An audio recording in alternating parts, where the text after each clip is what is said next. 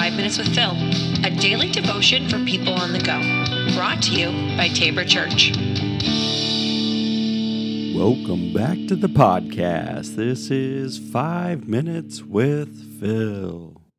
Hello and good day to you all. We're going to jump right into our lesson for today. As we went over Mark chapter 9, we're just going to move a little bit further down the list here, down the chapter, and we're going to start with verse 38. And this is what it says. John said to Jesus, "Teacher, we saw someone using your name to cast out demons, but we told him to stop because he wasn't in our group."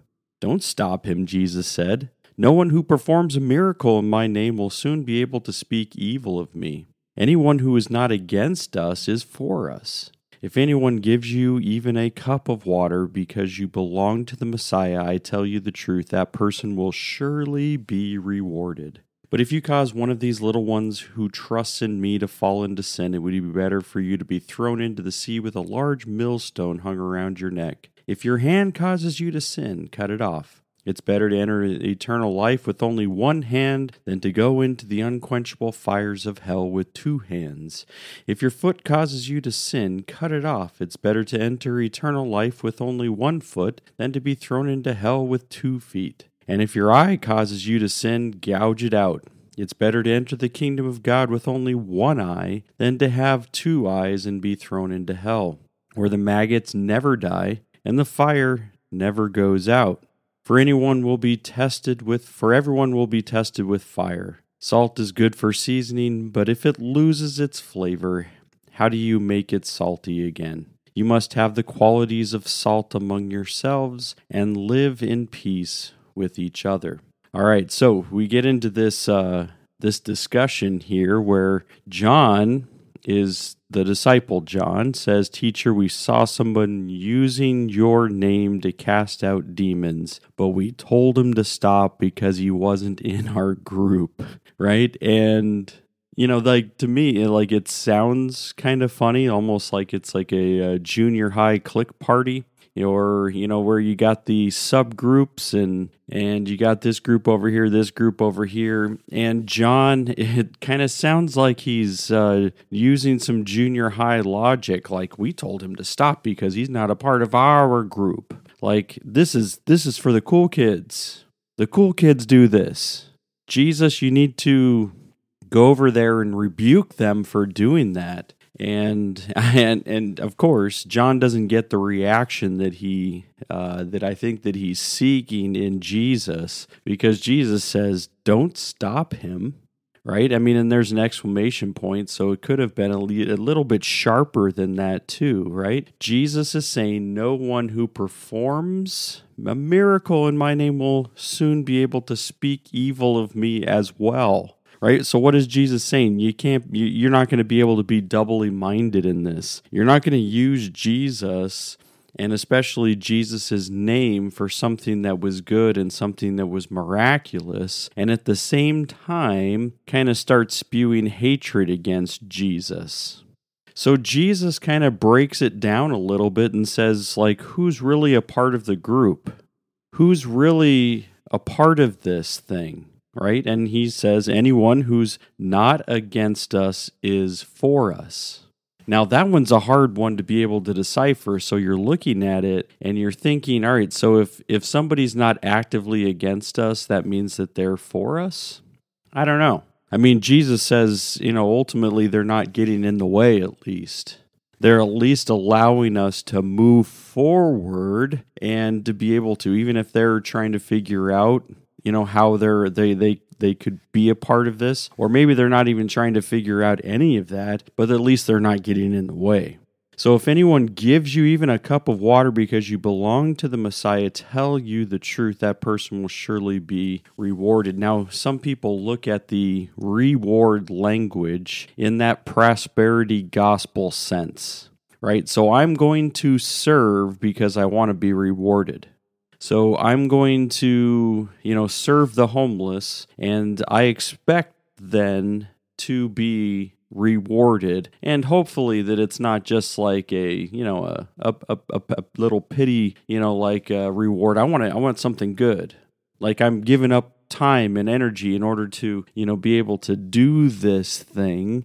And so I really expect to be rewarded. There's that expectation that always gets in the way, right? So if Jesus is like, you're surely going to be rewarded, well, how are you going to be rewarded? Well, there's a lot of different things that we can look at when we look at a reward. It can be rewarding to help others, right? And this is what followers of Jesus do. That yes, we don't have to always deny, like, this makes me feel good when I help other people. Jesus doesn't say, shut that down. Like, he knows that that's going to be a part of the process. Like, we're going to feel good when we help other people. It's going to get us out of our heads, out of our, what's surrounding us, and it's going to give us a different perspective about other people. This is a good thing. He says, followers of Jesus, this is going to be a reward for you. Right? And then Jesus kind of switches tracks a little bit when he says, but if you cause one of these little ones who trusts in me to fall into sin, it would be better for you to be thrown into the sea with a large millstone hung around your neck.